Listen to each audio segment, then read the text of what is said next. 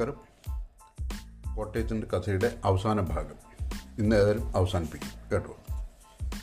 ഇന്നത്തെ ചാപ്റ്റർ തുടങ്ങുന്നത് ഊട്ടുപുരാണം എന്ന പേരിലാണ്. ഞങ്ങൾ കോട്ടയംകാർക്ക് നിരവധി ഇഷ്ടവിഭവങ്ങളുണ്ട്. കുട്ടനാട്ടിലും നാഞ്ചിനാട്ടിലും നെൽകൃഷി നിലനിന്നിരുന്നു. യുദ്ധകാലങ്ങളിൽ മധ്യ തിരുവിതാംകൂറിൽ ക്ഷാമം നേരിടേണ്ടി വന്നപ്പോൾ കപ്പയും മത്തിയും ആയിരുന്നു ഏക ആശ്വാസം. വിരുന്നു സൽക്കാരങ്ങളിലും പാരമ്പര്യം വിളിച്ചോതി കപ്പയും മീൻകറിയും അങ്ങനെ ഗമയോടെ നിൽക്കും. സാമ്പത്തിക ഭദ്രതയുള്ള കുടുംബങ്ങളിൽ മാത്രമായിരുന്നു ദിവസവും ചോറുണ്ടാക്കിയിരുന്നത്. കുട്ടയിൽ അരി നിറച്ച് മുകൾ ഭാഗം തേങ്ങാ തൊണ്ടുകൊണ്ടോ ചിലപ്പോൾ പിണ്ണാക്കുകൊണ്ടോ മൂടി രഹസ്യമായിട്ടാണ് അന്നൊക്കെ ചില വീടുകളിൽ എത്തിച്ചിരുന്നത്. ഹൈന്ദവ കുടുംബങ്ങളിൽ മിക്കവാറും തന്നെ സസ്യാഹാരമായിരുന്നു നിത്യേന പാചകം ചെയ്തിരുന്നത്. വിഭവസമൃദ്ധമായ സദ്യയും രുചിയൂറും പായസവും ഹൈന്ദവരുടെ വിവാഹ ചടങ്ങിലെ പ്രത്യേക ആകർഷണമായിരുന്നു. മുസ്ലിം ഭവനങ്ങളിലാകട്ടെ പത്തിരിയും ഇറച്ചിക്കറിയും നെയ്ച്ചോറും എന്നും മുൻതൂക്കം നേടി.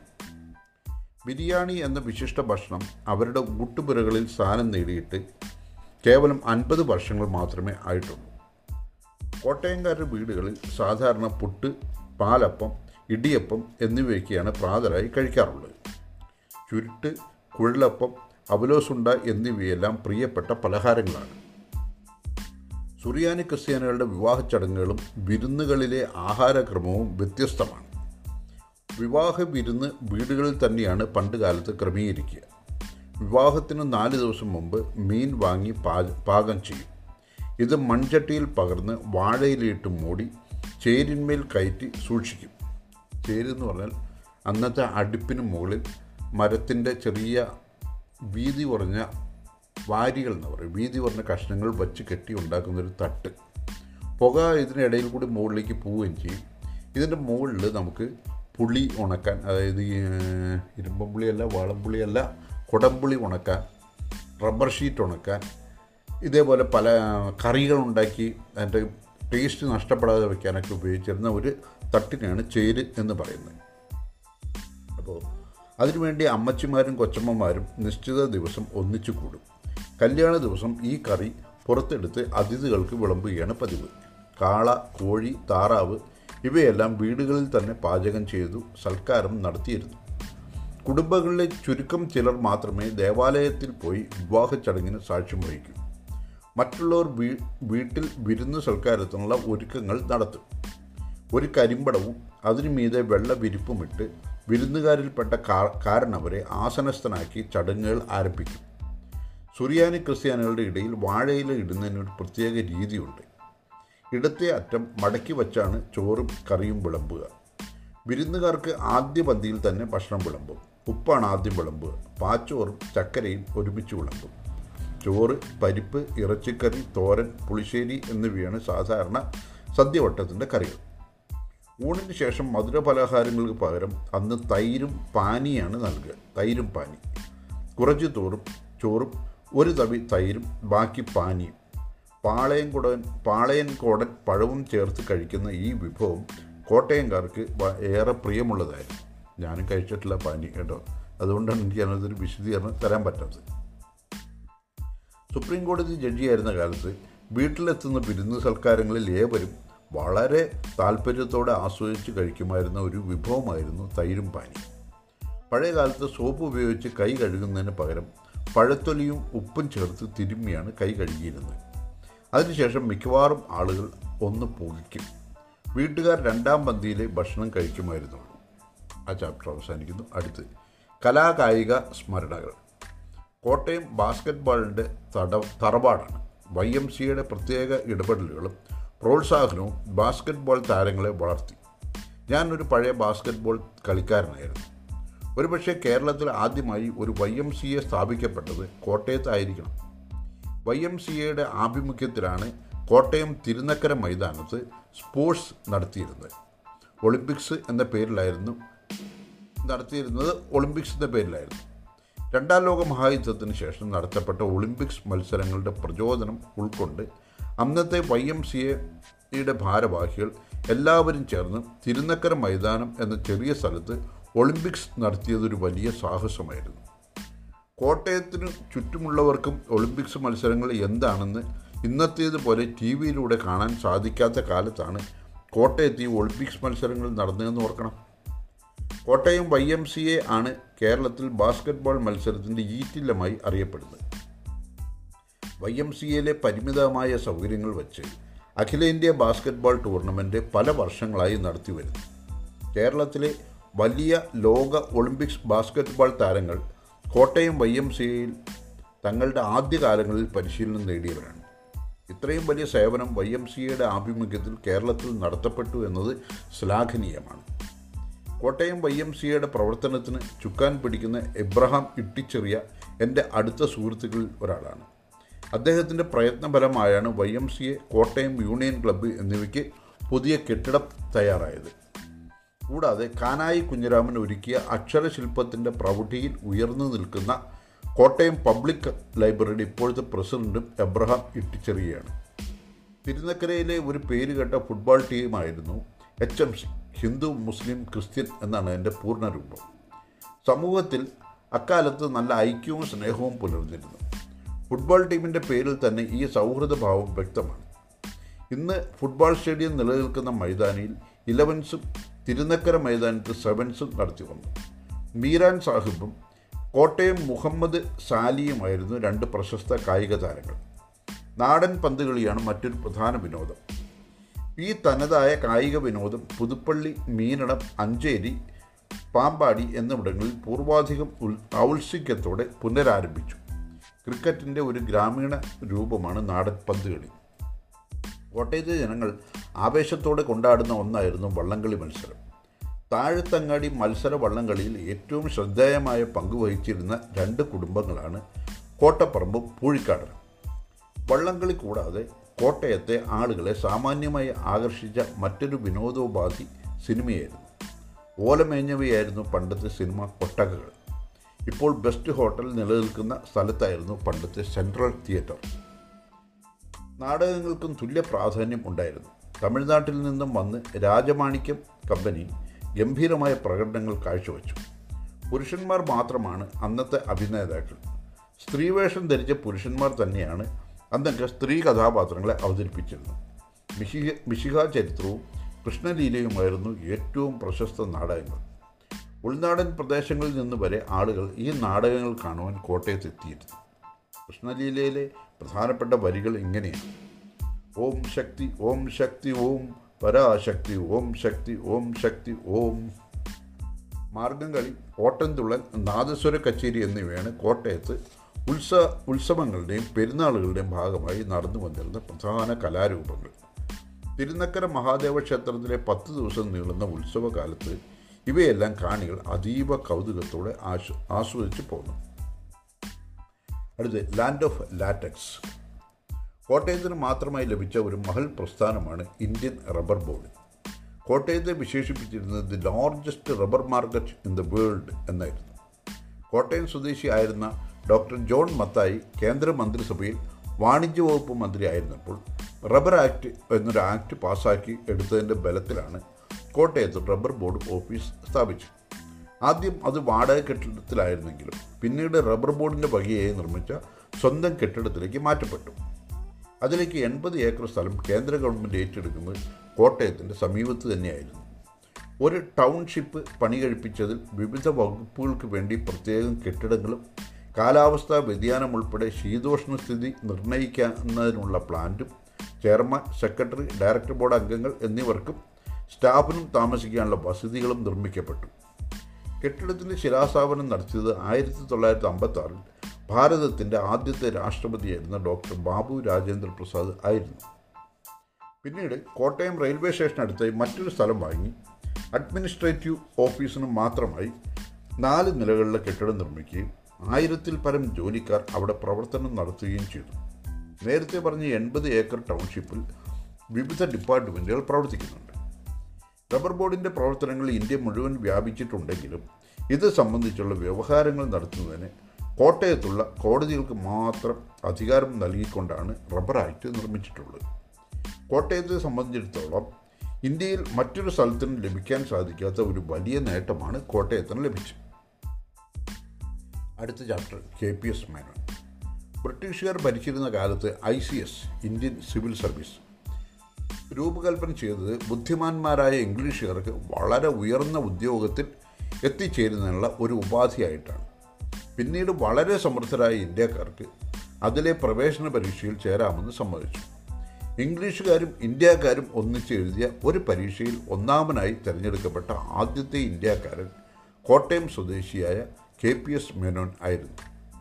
കോട്ടയം CMS ഹൈസ്കൂളിലും CMS കോളേജിലും പഠനം പൂർത്തിയാക്കിയ അദ്ദേഹത്തിന് ICSൽ 1ാം റാങ്ക് നേടിയതിനെ തുടർന്ന് ഇന്ത്യൻ സിവിൽ സർവീസിലെ ഏറ്റവും ഉന്നത സ്ഥാനം വരെ എത്തുവാൻ സാധിച്ചു. എപ്പോഴും തൻ്റെ സ്വദേശമായ കോട്ടയത്തെപ്പറ്റിയും താൻ പഠിച്ചിരുന്ന വിദ്യാലയത്തെപ്പറ്റിയും ഊറ്റം കൊള്ളുന്ന പ്രഭാഷണങ്ങളും ലേഖനങ്ങളും ഗ്രന്ഥങ്ങളും അദ്ദേഹം സംഭാവന ചെയ്തിരുന്നു. അദ്ദേഹത്തിൻ്റെ മരണശേഷം തൻ്റെ സ്മരണയെ നിലനിർത്തിക്കൊണ്ടാണ് കോട്ടയത്ത് KPS മേനോൻ ഹാൾ സ്ഥാപിതമായത്. അടുത്ത ചാപ്റ്റർ ആരോഗ്യരംഗവും വിദ്യാഭ്യാസ ഉന്നതി. ആരോഗ്യരംഗത്ത് കോട്ടയത്തിനുള്ള സ്ഥാനം വളരെ പ്രധാനമേറിയതാണ്. കഴിഞ്ഞ തലമുറ വരെ ആയുർവേദത്തിൽ അഷ്ടാംഗ സ്ഥാനത്ത് എത്തിയവരിൽ 2 പേർ കോട്ടയത്ത് തന്നെ ഉണ്ടായിരുന്നു. ഒന്ന് വയസ്കര മൂസ്, 2 ചിരട്ടമൺ മൂസ്. പരമ്പരാഗതമായി ഈ 2 കൂട്ടരും അഷ്ടാംഗ ഹൃദയം പഠിച്ച് ആയുർവേദത്തിൽ പാണ്ഡിത്യം നേടിയവരായിരുന്നു. പിന്നീട് മാത്രമാണ് ആയുർവേദ കോളേജും ബിരുദവും മറ്റും നിലവിൽ വന്നത്. വയസ്കര മൂസ്, ചിരട്ടമൺ മൂസ് എന്നിവരുടെ ചികിത്സ നേടി എത്തിക്കൊണ്ടിരുന്നവർ കേരളത്തിൻ്റെ പല സ്ഥാനത്തു നിന്നും വന്നവർ ആയിരുന്നു. ഹോമിയോപ്പതിയെ സംബന്ധിച്ച് കോട്ടയത്ത് റിസർച്ച് സെൻറ്ററും വളർന്നു വലുതായിരിക്കുന്നു.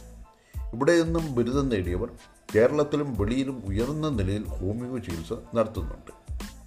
ആ സ്ഥാപനത്തിലെ ബിരുദദാന ചടങ്ങിൽ മുഖ്യ അതിഥിയായി ഒരു പ്രാവശ്യം ഞാൻ ക്ഷണിക്കപ്പെട്ടിരുന്നു. അലോപ്പതിയിൽ കോട്ടയം മെഡിക്കൽ കോളേജ് വളരെ നേട്ടങ്ങൾ നേടുകയും ഹൃദയം മാറ്റിവയ്ക്കൽ വരെ വളരെ വിജയകരമായി നടത്തിക്കൊണ്ട് പോവുകയും ചെയ്യുന്നത് കൊണ്ട് കോട്ടയം മെഡിക്കൽ കോളേജ് ആശുപത്രിയുടെ പ്രശസ്തി ഉച്ചനിലയിൽ എത്തി നിൽക്കുന്നു. വിദ്യാഭ്യാസ രംഗത്ത് കോട്ടയത്തിൻ്റെ പ്രശസ്തി ഇന്ത്യയിലെ ഏറ്റവും പുരാതനമായ കോളേജായി കോട്ടയം CMS കോളേജ് തീർന്നതുകൊണ്ട് മാത്രമല്ല, മഹാത്മാഗാന്ധി യൂണിവേഴ്സിറ്റി കോട്ടയത്ത് സ്ഥാപിതമായി കഴിഞ്ഞ് ആ സ്ഥാപനത്തിന് നേടാൻ സാധിച്ച പ്രശസ്തി അതിന് കാരണമായി തീർന്നിട്ടുണ്ട്. വേദശാസ്ത്ര വിദ്യാഭ്യാസത്തിന് പുരാതനമായ പഴയ സെമിനാരിയും പട്ടണത്തിൻ്റെ ഹൃദയഭാഗത്ത് സ്ഥിതി ചെയ്യുന്ന മാർത്തോമ വൈദിക സെമിനാരിയും വടവാതൂർ സ്ഥിതി ചെയ്യുന്ന സെൻറ് തോമസ് അപ്പോസ്തലിക് സെമിനാരിയും നടത്തുന്ന പ്രവർത്തനങ്ങൾ വിലപ്പെട്ടതാണ്. അനിഴം തിരുനാൾ മാർത്താണ്ഡവർമ്മ തെക്കൻകൂർ രാജ്യം പിടിച്ചടക്കിയതോടുകൂടി അവസാനിച്ചു എന്ന് കരുതിയ കോട്ടയമെ ബെഞ്ചമിൻ ബെയ്ലിയുടെ ആഗമനത്തിന് ശേഷം പുനർജീവിച്ചു കഴിഞ്ഞു, വളർച്ച തുടർന്നു കൊണ്ടേയിരിക്കുന്നു എന്ന് കാണുന്നതിൽ ഞാൻ അഭിമാനം കൊള്ളുന്നു. അടുത്തത് അവസാനത്തേതുമായ ചാപ്റ്ററാണ് ഒരു ന്യായാധിപ സഹപ്രവർത്തകൻ്റെ സാക്ഷി. ജസ്റ്റിസ് KT തോമസ് സുപ്രീം കോടതി ജസ്റ്റിസ് സ്ഥാനത്ത് നിന്നും വിരമിച്ചതിന് ശേഷം മുൻ കേരള ഹൈക്കോടതി ജഡ്ജി ജസ്റ്റിസ് K സുകുമാരൻ നടത്തിയ വിലയിരുത്തൽ 24/2/2002 മാധ്യമം പത്രത്തിൽ പ്രസിദ്ധപ്പെടുത്തിയത്. ഇന്ത്യൻ നിയമഭരണ ചരിത്രത്തിൽ പ്രകാശം നിറഞ്ഞെന്ന കാലഘട്ടമാണ് കഴിഞ്ഞ ജനുവരി 29 അവസാനിച്ചത്. നിയമഭാവന ഒരു പ്രസ്ഥാനമാക്കി മാറ്റിയ ന്യായാധിപ പ്രതിഭ ജസ്റ്റിസ് KT തോമസ് അരങ്ങിൽ നിന്നും ഇറങ്ങിയതോടെ നമ്മുടെ ജുഡീഷ്യറിയിലെ തിളക്കമാർന്ന ഒരധ്യായം അവസാനിക്കുകയായി. ഉന്നത നീതിപീഠത്തിൻ്റെ തലപ്പത്ത് എത്തിയ ശേഷവും ന്യായാധിപ അഭിഭാഷക ബന്ധങ്ങളിൽ 100% നിഷ്പക്ഷത പുലർത്തിപ്പോന്നൊരു അപൂർവ വ്യക്തിത്വമായിരുന്നു ജസ്റ്റിസ് തോമസിൻ്റേത്. അപകടം പറ്റിയ തൊഴിലാളിക്ക് നീതി ലഭ്യമാക്കുന്നതിന് നിയമസങ്കല്പങ്ങളെ തെളിവുകളുമായി സംയോജിപ്പിച്ച് വിധിന്യായം എഴുതാൻ വലിയൊരു സിദ്ധി തന്നെ ആവശ്യമാണ്. അറിവിൻ്റെ നിറവ്, നിന്നനിൽപ്പിൽ ചിന്തിക്കാനുള്ള കഴിവ്, നിത്യഹരിതമായ ഭാവനാശക്തി, ഇവയെല്ലാം വേണ്ടതിലധികം ഉൾക്കൊണ്ട ഒരു വ്യക്തിയായ ശ്രീ KT തോമസിനെ കണ്ട നാൾ തൊട്ടേ ബഹുമാനാദരങ്ങൾ മനസ്സിൽ കയറിപ്പറ്റി. ഒരു ഉത്തമ ന്യായാധിപനാവുന്നതിന് വേണ്ട എല്ലാ ഗുണങ്ങളും വേണ്ടുവോളമുള്ള മറ്റൊരു വിശിഷ്ട വ്യക്തിത്വം എനിക്ക് കണ്ടെത്താനായത് ജസ്റ്റിസ് ബാലകൃഷ്ണൻ ഏറാടിയിലായിരുന്നു. അദ്ദേഹം ഉൾപ്പെട്ട ന്യായാധിപ സമിതിയാണ് KT തോമസിനെ ജില്ലാ ജഡ്ജിയായി അവരോധിച്ചത്. വിവിധ ജില്ലകളിൽ കഴിവുള്ള ന്യായാധിപനായി സേവനമനുഷ്ഠിക്കാൻ KT തോമസിന് കഴിഞ്ഞു. കൊല്ലത്തായാലും കോഴിക്കോട്ടായാലും തൃശ്ശൂരായാലും തിരുവനന്തപുരത്തായാലും ഒരുപോലെ സ്നേഹാദരങ്ങൾ പിടിച്ചുപറ്റാൻ കെ ടി തോമസിന് പ്രയാസമുണ്ടായില്ല. കുഞ്ഞിരാമ മേനോൻ അതിവാത്സ്യത്തിലൂടെയും അഡ്വക്കേറ്റ് ജനറൽ നാരായണൻ പോറ്റി അതിഗാഠമായ സ്നേഹസ്പർശത്തിൽ കൂടിയും അതുപോലെ അനേകം അഭിഭാഷകർ ആത്മാർത്ഥമായ ആദരവോടു കൂടിയാണ് അദ്ദേഹത്തെ കണ്ടത്. നീതിനിലയത്തിലെ ഏണിപ്പടികൾ ചാടിക്കയറാൻ തോമസിന് പ്രയാസമുണ്ടായിരുന്നില്ല. ഹൈക്കോടതി ജഡ്ജിയായി ചുമതലയേറ്റപ്പോൾ പ്രസന്നവദനായൊരു സഹോദരനെയാണ് ജസ്റ്റിസ് തോമസിൽ കണ്ടെത്തിയത്. അധികം താമസിയാതെ തന്നെ അദ്ദേഹമൊത്ത് ഒരേ ബെഞ്ചിലിരിക്കാനും അവസരമുണ്ടായി. സിദ്ധാന്തങ്ങളിൽ പാണ്ഡിത്യവും അനുഭവസ്നിഗ്ധവുമായ ചിന്താശീലവും ഒത്തിണങ്ങിയ കരുത്തനായൊരു കൂട്ടുകാരനെയാണ് കിട്ടിയതെന്ന് ബോധ്യമായി. ന്യായം കണ്ടെത്താനുള്ള പ്രവർത്തനത്തിൽ ഒരുപോലെ പ്രവർത്തിക്കുന്ന മനസ്സുകൾക്ക് അതിവേഗം ഉയർന്നു പറക്കാൻ കഴിയും. വിപരീത ദിശകളിലേക്ക് ഇടറിപ്പോകുന്ന ചക്രങ്ങൾ വാഹന വേഗതയെ കുറച്ചൊന്നുമല്ല തടസ്സപ്പെടുത്തിയത്. ചിന്താതരംഗങ്ങൾ ഒന്നുപോലെ ആകുമ്പോഴുണ്ടാകുന്ന ആശ്ചര്യവും ആനന്ദവും ആ കാലഘട്ടത്തിലെ ഔദ്യോഗിക ജീവിതത്തിൽ വന്നു ചേർന്ന സൗഭാഗ്യമായി. അന്ന് കേൾക്കുകയും തീരുമാനമെടുക്കുകയും ചെയ്ത അതിപ്രധാനമായൊരു കേസ് പത്രപ്രവർത്തനത്തെക്കുറിച്ചുള്ളതായിരുന്നു. ഇല്ലസ്ട്രേറ്റഡ് വീക്കിലിയും അതിൻ്റെ പത്രാധിപർ പ്രതീഷ് നന്ദിയും മറ്റും പ്രതികൾ. പ്രസിദ്ധീകരിച്ചത് കോടതി അലക്ഷ്യമാണോ എന്നതായിരുന്നു പ്രധാന പ്രമേയം. മുൻ നിയമമന്ത്രി ശാന്തിഭൂഷൺ വാദം നടത്താൻ വടക്കുനിന്നുമെത്തി. ഉന്നത നിയമചിന്തകളെപ്പറ്റി അന്ന് നടന്ന കോടതി മുറിയിലെ സംവാദങ്ങളിൽ സഹപ്രവർത്തകനായിരുന്ന ജസ്റ്റിസ് തോമസിൻ്റെ സംഭാവനകൾ അവിസ്മരണീയമാണ്. അഭിഭാഷക ദമ്പതികൾ അനവധി ഉണ്ടെങ്കിലും ന്യായാധിപ ദമ്പതികൾ ഇന്നേ വരെ ഒന്നേ ഉണ്ടായിട്ടുള്ളൂ. ഭർത്താവിനൊപ്പവും ഭാര്യയോടൊപ്പവും പ്രവർത്തകരാകാൻ അവസരം കിട്ടിയ ന്യായാധിപന്മാർ വളരെ വിരളമായിരിക്കും. ഇതിലൊക്കെയും ഒന്നാമതായിരുന്നു ജസ്റ്റിസ് തോമസ്. ജസ്റ്റിസ് ഉഷയുമൊത്ത് ഡിവിഷൻ ബെഞ്ചിലിരുന്ന പല കേസുകളും അദ്ദേഹം തീർപ്പാക്കിയിട്ടുണ്ട്. ശാന്തിക്കാരൻ്റെ നിയമനത്തെ സംബന്ധിച്ച് പ്രമാദമായ കേസ്.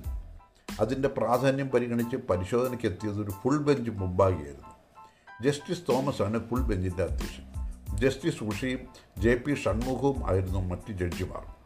സുപ്രീം കോടതി ഈ പ്രശ്നത്തിൽ വിധി എഴുതിയുണ്ടായി. ആ വിധിക്ക് എത്രയോ മുമ്പാണ് കേരളത്തിൻ്റെ വ്യക്തവും ശക്തവുമായ നിയമവ്യാഖ്യാനങ്ങൾ നടന്നത്. എടുത്തു പറയേണ്ട മറ്റൊരു വിധിന്യായം കൂടി KT തോമസ് അടങ്ങുന്ന മറ്റൊരു ഫുൾ ബെഞ്ച് പ്രസ്താവിച്ചിട്ടുണ്ട്. കാലമേറെ കഴിഞ്ഞിട്ടും കഥകൾ നിറഞ്ഞ കൊല്ലങ്ങൾ പലതും പിന്നോട്ട് പോയിട്ടും നിശ്ചലമായി നിൽക്കുന്ന വാടക സംഖ്യ നീതിക്ക് നിരക്കാത്തതാണെന്നും മൗലിക സ്വാതന്ത്ര്യത്തിന് വിരുദ്ധമാണെന്നുമായിരുന്നു ആ തീർപ്പ്. ഈ തത്വം മുംബൈയിൽ നിന്നുമുള്ള ഒരു കേസിൽ സുപ്രീം കോടതിയും അംഗീകരിച്ചു. ഇക്കാര്യത്തിലും ഒരു നൂതന ചിന്തയ്ക്ക് തുടക്കമിട്ടത് കേരളമായിരുന്നു. ഒരു പുതിയ കാലഘട്ടത്തിൻ്റെ തുടക്കം കുറിച്ചുകൊണ്ടായിരുന്നു ജസ്റ്റിസ് KT തോമസ് സുപ്രീം കോടതിയിൽ എത്തിയത്. അടിയുറച്ച ആത്മവിശ്വാസം, അചഞ്ചലമായ അഭിപ്രായ സ്ഥൈര്യം എന്നിവ തുടക്കത്തിലെ പ്രദർശിപ്പിക്കാൻ അദ്ദേഹത്തിന് കഴിഞ്ഞു. ഇതര ജഡ്ജിമാരിൽ നിന്നും തികച്ചും വ്യത്യസ്തമായൊരു സമീപനവും പ്രവർത്തന ശൈലിയും അദ്ദേഹം കാത്തു സൂക്ഷിക്കുന്നു. ജസ്റ്റിസ് പുഞ്ചിയും ജസ്റ്റിസ് KT തോമസും അടങ്ങിയ ബെഞ്ചിൽ നടന്നൊരു സംഭവം ഒളിമങ്ങാത്ത ഓർമ്മയായി നിലനിൽക്കുന്നു. പട്ടികജാതി വർഗ വിഭാഗങ്ങളോട് ക്രൂരത കാണിക്കുന്നതിനെ നേരിടാൻ കൊണ്ടുവന്നൊരു കർക്കശ നിയമമുണ്ട്.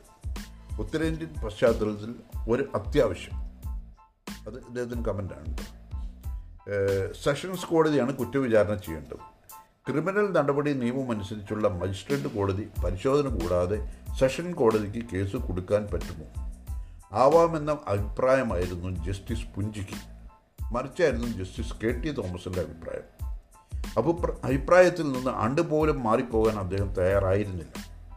ഒരു പ്രാഥമിക പരിശോധനയ്ക്ക് ശേഷം പൂർണ്ണവാദത്തിന് അവസരം ലഭിക്കുന്ന ഒരു അപൂർവ അവസരമായിരുന്നു കക്ഷിക്ക്.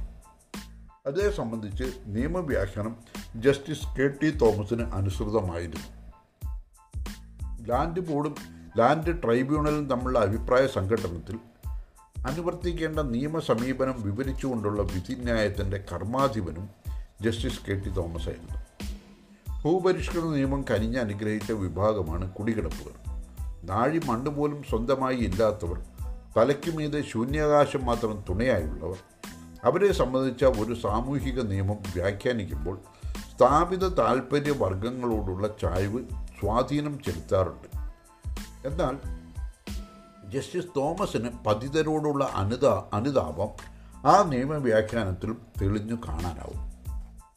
കുഞ്ഞൻ വാസുവിൻ്റെ കാര്യത്തിൽ അങ്ങനെയാണ് ഉണ്ടായത്. ആ ദുർവിധി തിരുത്തി എഴുതിയതിന് ജസ്റ്റിസ് KT തോമസും ജസ്റ്റിസ് പുക്കനും കൂടിയാണ്.